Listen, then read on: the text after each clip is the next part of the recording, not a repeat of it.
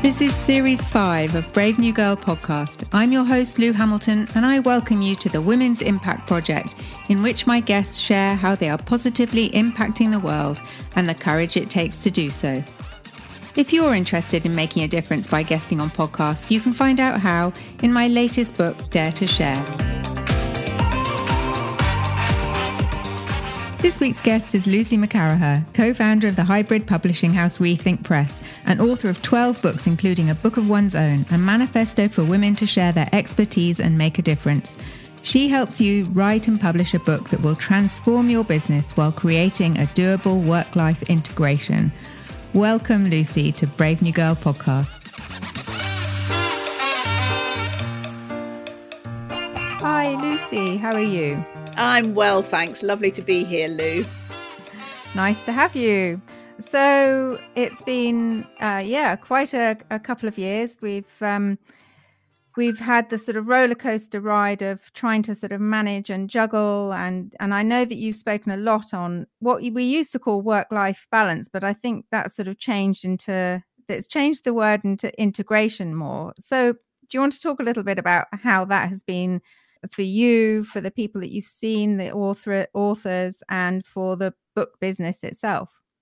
Well, in fact, yes, it's been an interesting time for the book business. I mean, it's been dreadful for actual book shops, but for publishers, it's not been a bad time at all. I mean, we are Rethink Press is a publisher of business books, and our authors are entrepreneurs and generally small business owners and experts. And there was when lockdown happened in sort of March 2020, there was a kind of like everybody held their breath, and it felt like, gosh, is anybody ever going to write a book again? And there seemed to be a moment where nothing was happening, and then suddenly everybody realized that actually suddenly they had time to write their book. So that was good for us, particularly in the sense that we have not just a publishing side, but also a writing and coaching side. So we were able to help a lot of authors to get their books written who possibly hadn't had time to sit down and do it before. And yes, lots of books got published and everybody started reading more. So for us, it was, we've been very lucky, and it hasn't been difficult. The other thing for us is that Rethink Press was always a virtual company. We have never had a physical office. Every single person who works for Rethink Press, and that's kind of like, we have a team of about 60 people now, but everybody works from home. We do get together sometimes, but we've been on Zoom and doing virtual meetings for years. So we just went on doing it, and it wasn't too disruptive for us. So overall, I feel we've been extremely lucky over the whole COVID period. And do you think it was things like people not having to commute, that they found they had an extra couple of hours that would have otherwise been spent sitting on a train, things like that? I think it was partly that, but I think it was also the fact that they couldn't go out and meet people, so prospects, clients, partners, but they wanted something that could go out there and do that for them, and that's what a book is so brilliant at doing. A book is kind of like an extended conversation with you, and so everybody who reads your book is sitting there listening to your words in their head, or whether they're reading or listening to your audiobook or whatever. So it really is a very intense interaction. And the kind of books that we generally publish, our authors are telling their ideal market about what they do and how they do it, not in a sort of salesy way, but just telling them how they can do it. And a lot of their readers will just gain that value and know how to improve their life or their business from reading it. Others will feel this author really gets me. I need to come back and work with them. So, when you can't go out and sell yourself, our strapline is nothing sells you like a book, particularly because a book is an undercover sales agent. It's not a marketing brochure. It's not a business card. It's not a pitch. But it does, tell people how immensely experienced and knowledgeable and valuable you are.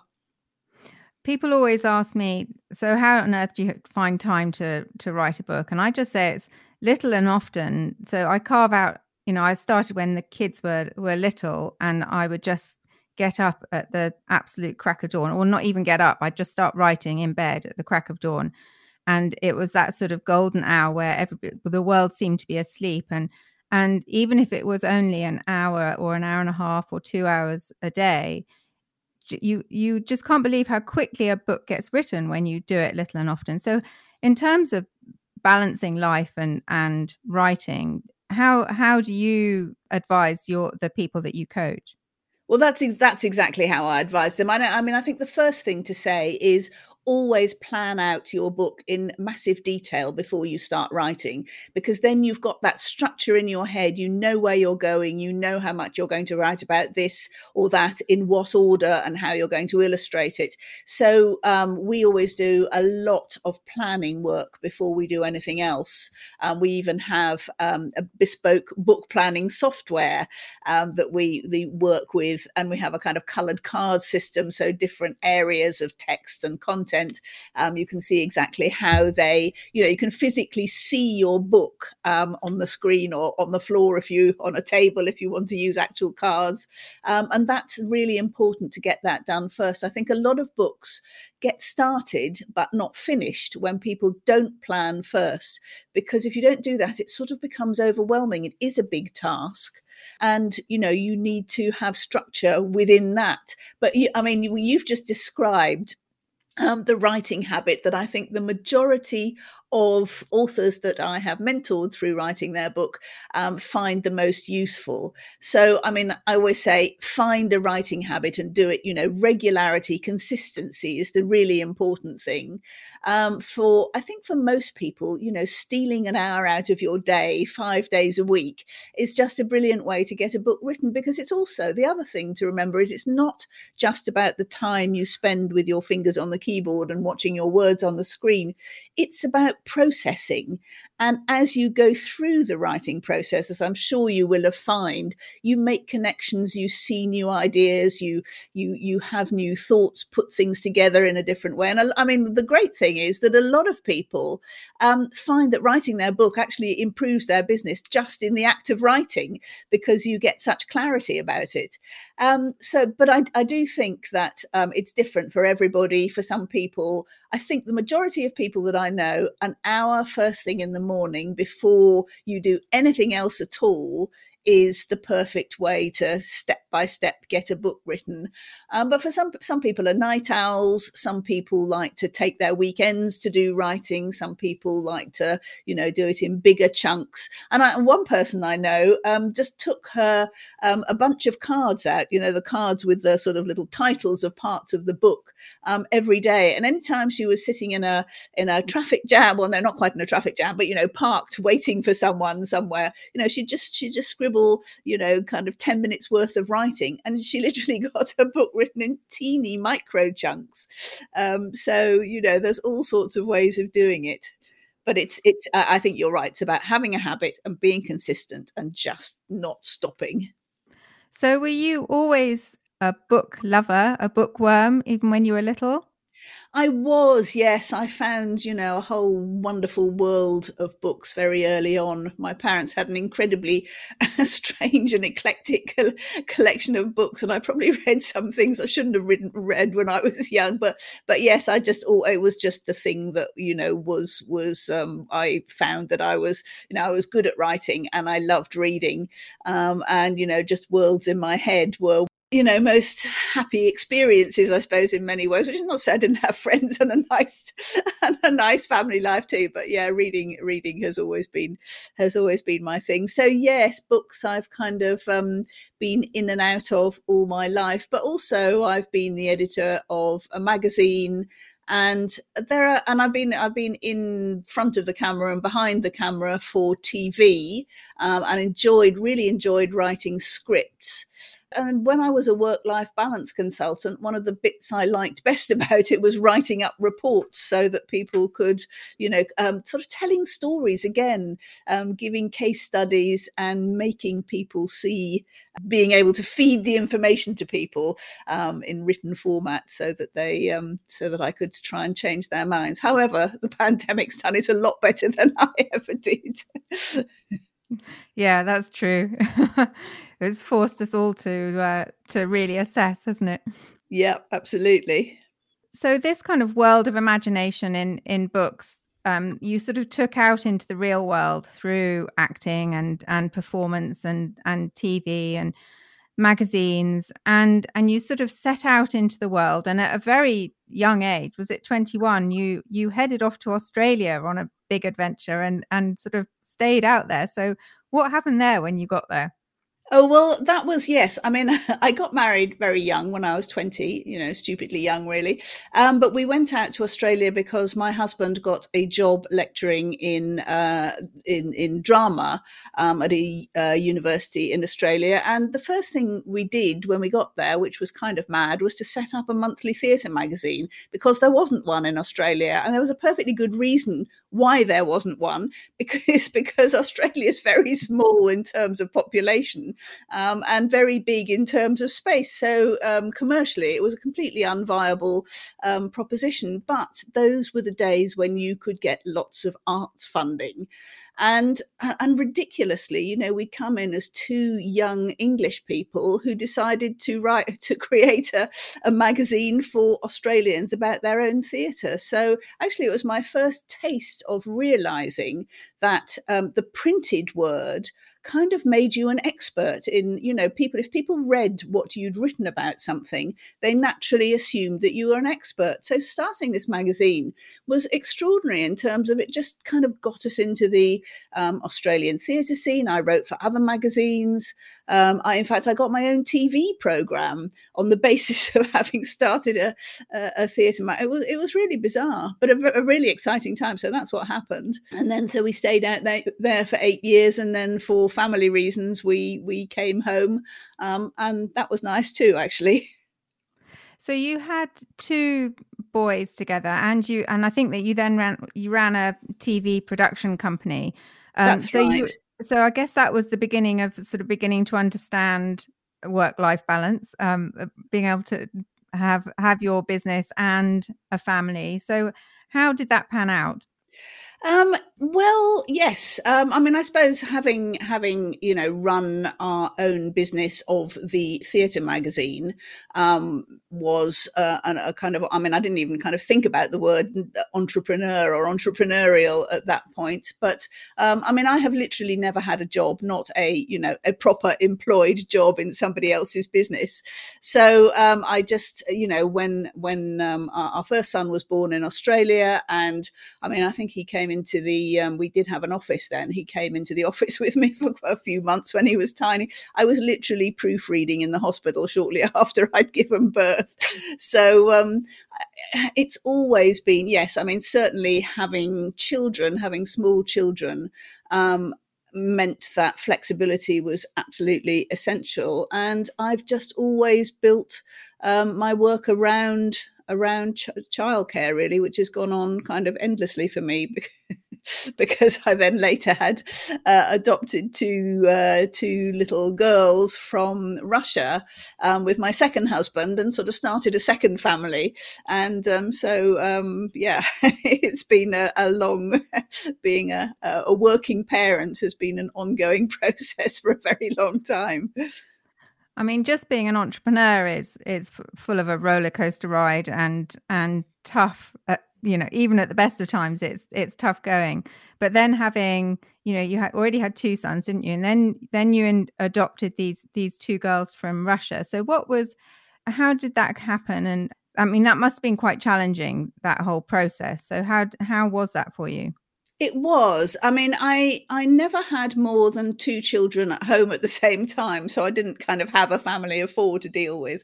But what happened was that sadly, my first husband and I split up, and then I married again, and with my second husband, we adopted two little girls. It was a kind of complicated process. My mother was involved in, well, she was chairman of Barnardo's for a long time, and she was very involved with childcare, and so she knew about intercountry adoption. And when it became clear that we weren't going to have our own children, she suggested adopting from overseas and put us in touch with the agencies that could help us there. So that's what we did, and it was kind of it was an extraordinary process, really complicated, because adopting is complicated if you just do it in your own country. But we had two bureaucratic countries to deal with, quite far apart, who were looking for very different kinds of ways of finding out whether you are a good adoptive, a suitable adoptive parent. So we made quite a few journeys to Russia and back. We couldn't adopt two children at once. We had to do one and then another one. They couldn't be related, and that was a British stipulation. I mean, it was a huge project, and in a way, I love projects, and so it was in itself. It was very interesting and a huge learning curve to do. So yes, and then we moved to the country, and so my sons are very kind of urban. They're not boys; they're men in their 30s now, and my daughters are kind of country girls who love riding, and can't see the point of living in a city. So it was two very different family experiences, but both needing a lot of flexibility in terms of working around them. So you were caring for your two daughters, and then starting a business around books. How did that come about? Well, I spent a few years writing. When I'd been a work-life balance consultant for some time, and actually having written my first book was about work-life balance, and that again showed me, how that could really build a business and give you an incredible profile. So I thought at that point that A, I'd kind of experienced enough life, and B, I would feel, I could take a bit of time off, and I decided to start writing a novel, which was what I'd always wanted to be. When I thought about writing when I was a child and being a writer and an author, that's what was in my mind, writing novels. So I did, I had a go at that. I wrote one full novel and I sent it to an agent that I had, that I knew. And I got a very quick response from her, which I was really excited by. But what she said was, "Lucy, this is both boring and unbelievable." And I was like, "Oh, how can that be? I've based this on a lot of my life. It's true. It can't be unbelievable." But what she pointed out to me was that what I'd done is actually not just, I thought I was being really creative, and I kind of poured out this, this story as it came to me. And there was no structure, none at all. And she very actually nicely afterwards pointed that out.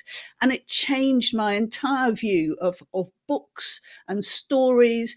And that really influences how I put together business books as well. And I help other people put their business books together based on a structure that takes readers through a journey that is enjoyable and has ups and downs and variety. Anyway, I took on board what she said, and I did wrote the kind of very detailed structure of a revised version of this first novel, and then I wrote a couple of chapters and kind of gave up on it. And then Richard and Judy, I don't know if you remember, they still have their book club, but they started it with a novel competition, which was sponsored by Macmillan, the publishers. And a couple of people who'd read my second version said, "Oh, why don't you submit it?" So eventually, kind of just on the deadline, I did. And I didn't hear anything for months, and the kind of date when they were going to announce a winner passed. And I thought, well, obviously, I won't have won. And then suddenly, out of the blue, a few months later, I got a letter from Macmillan saying, "Thanks for submitting your novel idea. It didn't win." And I thought, no, well, that's very nice of you to tell me that. I assumed that. But they went on to say, "I'm sorry it's taken so long. We had 47,000 entries, and yours was one of 10 that we really liked. And we'd like to publish it anyway. And can you send us the full manuscript?" Well, of course, Oh. I mean, that was massively exciting, but there was no full manuscript. I had to call them and say, can you wait for me to actually write this? And they did, and then they published it. So that was a huge kind of exciting time. Unfortunately, it didn't make me any money. I did not become J.K. Rowling, but I wrote a couple more novels. And sorry, I'm finally getting to the point of the question you originally asked me, which was, I was going to write a novel about self-help books and women using them, but it turned into a self-help book. And I found a publisher to publish it called Joe Gregory, who had a company called Bookshaker. We discovered that we lived very near each other. I went to work for his company that was publishing business and self-development books, and then thought, oh, there's a way we could do this differently, suggested to him a different business model, and we started up Rethink Press together. So that's finally, I've answered your question. That's how it happened. It's interesting because you took on board the original feedback and then ran with it, and then found the kind of winning formula, and then created a business from that, from what you learned. And so I wonder, how do you find it with writers who, when we write our words, they're very precious to us. It's like a sort of giving birth to a baby, and so when people give feedback, it's quite hard to hear and then take on board another approach. So is that how you then developed the coaching side? Yes, it is. I mean, we found that there were a lot of people who wanted to write their book but didn't feel they could. Didn't feel they had the abilities to do it. So we sort of developed the coaching initially for them. But there were also people, of course, people came to us with books they'd written. And, we want to produce books, to publish books that really represent their authors as the best they can be. So they need to be professional. They need to be well written.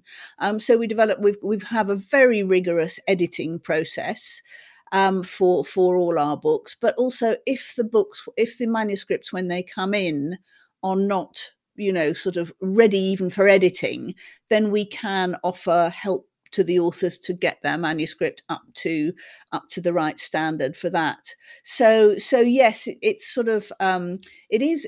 I mean, it's strange. It is all in a way based on that feedback I had, the kind of tough love I had from that agent. But yes, it's really important to support authors through the process, not to kind of tell them off because, the book's not good enough or whatever, because most of our authors are not professional writers. They will write one book and it's about their business, but, writing is not their thing. So what we provide is professional support in both the writing and the publishing sides, so they can present themselves, talk about themselves and their businesses and what they do in the best possible way. I mean, we've had some, really heartwarming stories, if you like, about, authors who have been extremely dyslexic, never thought they could write a book. And with different sorts of, coaching and writing support, we've been able to make that happen for them. And it's just so lovely when they're so thrilled by, having done this, because I think becoming an author, writing a book is an ambition that a lot of people hold, even if they don't make it public.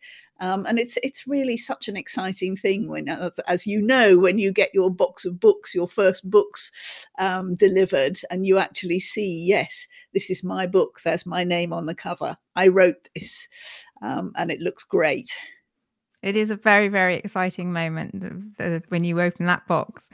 So the whole landscape of publishing has changed over, I don't know, probably the last 5-10 years, and the concept of self-publishing has come through, and then what you have, which is the hybrid model, which is the sort of crossover between self-publishing and how do we put it, sort of old school publishing. So what do you see as the benefit of going for the hybrid model? Well, yes, no, you're absolutely right. We do kind of sit in the middle between the traditional publishers, what we call them, and the self-publisher, the self-publishing author. So the traditional publishing model, the business model, is that the publisher invests in the book. They pay for everything.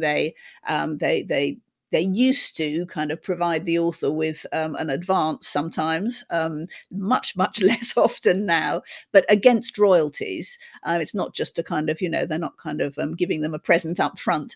And then they need to recoup their investment. And the only way they can do that is through sales of the actual book. So that's quite a limiting model in the sense that for the traditional publisher, they have to pick authors who are going to sell books. They cannot, ideally. I mean, of course, they do sometimes because it's a bit of a gamble, but they're not looking for authors who they just love the books of, but no, they're not going to sell any because they'd go broke if they do that. So what we do, and then on the other hand, you've got the self-publishing author who becomes a micro publisher of their own work and still has to manage the process of, for instance, getting an editor, finding a cover designer, finding a designer and typesetter of their interior, a proofreader, learning how to get their book up on Amazon. And, there's a lot of work in that as well. So we stand between the two. We offer the service that a traditional publisher will give, having a very professional team of editors, designers, and publishers, and all that. But the author pays upfront for those services. So we are not reliant as a publisher on sales, and we can publish books that don't have a huge market. And a lot of our authors are very niche. I mean, they don't expect to sell a lot of books because that's not how they're going to get the return on their investment. They are investing in their book so they can use it to build their business, to build their profile, to turn more prospects into clients, to get partnerships, to appear in the media, and to generally raise their authority and influence, and therefore be able to raise their prices. So, our authors might, if they sell a book, they might make £2 on it. If they get a book into the right person's hands, they might make £2,000 or £20,000 when that person turns into a client. So that is the model that we work to. Our books are, the same level of professionalism as the traditional publishers, but we take all that kind of stress and project management off the self-published author, which I think, self-publishing is great, I think, for some people, particularly where their book is their product, like a novelist who's going to write loads of, books one after another, and, they learn to publish them themselves, and it becomes a little business in its own right. But for our authors who are entrepreneurs and business owners, the book is not their product. It's part of their product ecosystem, but it is about using and leveraging the book to sell their bigger services and products. And so then you went on to create the Business Book Awards, and you had a bit of a shock when the first because you weren't on. Were you on the judging panel or not? No, I don't do any judging at all. Yeah. As a publisher, I couldn't do that. But yes, no, I founded the Business Book Awards in 2017, and the first awards kind of took place in 2018. We had 20 judges then, who were 10 women, 10 men, sort of from various areas of business and publishing and writing. We had 150 entries, which was good because we didn't know if we were going to get any that first time round. But when we got to the final awarding of the winners, we had 10 categories and one overall Business Book of the Year award. And we got to the point where we were, kind of saying, okay, these are the winners. And it turned out that every single one of our 11 winners was written a fantastic book, great author, but they were all white men. Every single one was a white man. So we that was not as we had expected it to be or wanted it to be, even though they were all great. And I sort of tracked back and realised that only a third of the entries were from women authors. So we'd had 150 entries, but only 50 of those were from women. So I went on a big mission. I kind of wrote a book about it called A Book of One's Own, where I really put the point. I did a lot of research with women authors and to find out what had challenged them when they were writing their books and publishing their books, and how we could get over that, and how they could do it. So I wrote a book encouraging, I hope, more women to write their book, and I started a Facebook group where women authors and aspiring authors could come and feel supported, and just generally went out and talked a lot about why women should get their book out there. And the following year, we had more books by women. And I've literally just come off a call with the judging panel for this year's Business Book Award. We've had 300 entries. 44% are from women authors. Last year we had, fantastic. We had 275 entries. So it keeps growing. And the percentage of women keep publishing their books and entering them in the awards keep going. And last year we had just as many shortlisted and winners, women as men, and also generally much more diverse than that first year. So I'm really thrilled that we've been able to use the Business Book Awards as a platform for diversity. And also in the sense that we are one of the few sort of literary awards, book awards, that say that anybody, however they've published their book, can enter. So we have self-published books, hybrid published books, traditional published books, and they all get absolutely equal treatment. And so looking forward into the future, how can you ensure that you help to level the playing field with diverse voices across the board? Well, we have, the judging panel is now 40 strong. We, specifically look for diversity in the judging panel. I try and talk about the diversity and the importance of diverse business people writing their books and making sure that, trying to just tell them they can do it. Because I certainly do have feedback from people of different types and who really feel that they can't, there was no chance that they could ever write their book. One of the nicest things about the two winners of the Business Book Awards last year, they were both non-white men, and they were just like, oh gosh, we did this. We never thought that two Asian guys could write a book and win an award, and that was just really kind of lovely. So I think the main thing to do is just to keep talking about it, keep putting it out there, making the structure diverse. One thing we've done every year is we've added new categories so that more books that sort of speak to business, if you like, in different ways can enter, and always reviewing the descriptions of the categories, so it doesn't sound like, this is a book for men. This is a category that we want men to enter. We added a category this year called smart thinking, which was kind of less specifically business than some of the previous ones. And we very carefully worded it so that, we hope that it wouldn't just kind of attract men. So we called it books that introduce new ideas or cast new light on old subjects, challenging and improving the way we think, work and live. And I'm really happy to say that we've got lots of women entering that category. In fact, it's our biggest category this year. We've had 36 books entered in that category, and there are men and women and, diversity of all kinds. So that's really exciting. That's really exciting for the future, isn't it? And so in light of this impact that you're trying to make in the world of books, how do you define courage? I think I define courage by being aware of risk. The fact is that women are much more risk averse than men generally. That's well researched. And I think sometimes we're over risk averse.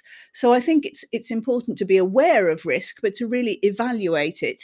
And I think the courageous bit is to, even when you feel something is a risk, but you really care about it, to push through and do it anyway. Thank you so much, Lucy, for championing women and helping them bring their expertise, experience, positive impact and influence to the world, so that we start to read more nuanced and diverse books that reflect the lives we live and the businesses we run. Thank you so much. Thank you for having me, Lou. Take care. Bye-bye. Bye. Thanks, Lucy, for showing us that even in our busy lives, we can carve out space to write and share our books for the benefit of others. You can find out more about Lucy's work at www.lucymccarraher.com and follow her on LinkedIn at Lucy McCarraher. Thanks to Silk Studios for producing and sourcing the guests for the show. And thanks to you all for listening. Take care, choose courage, and see you next week.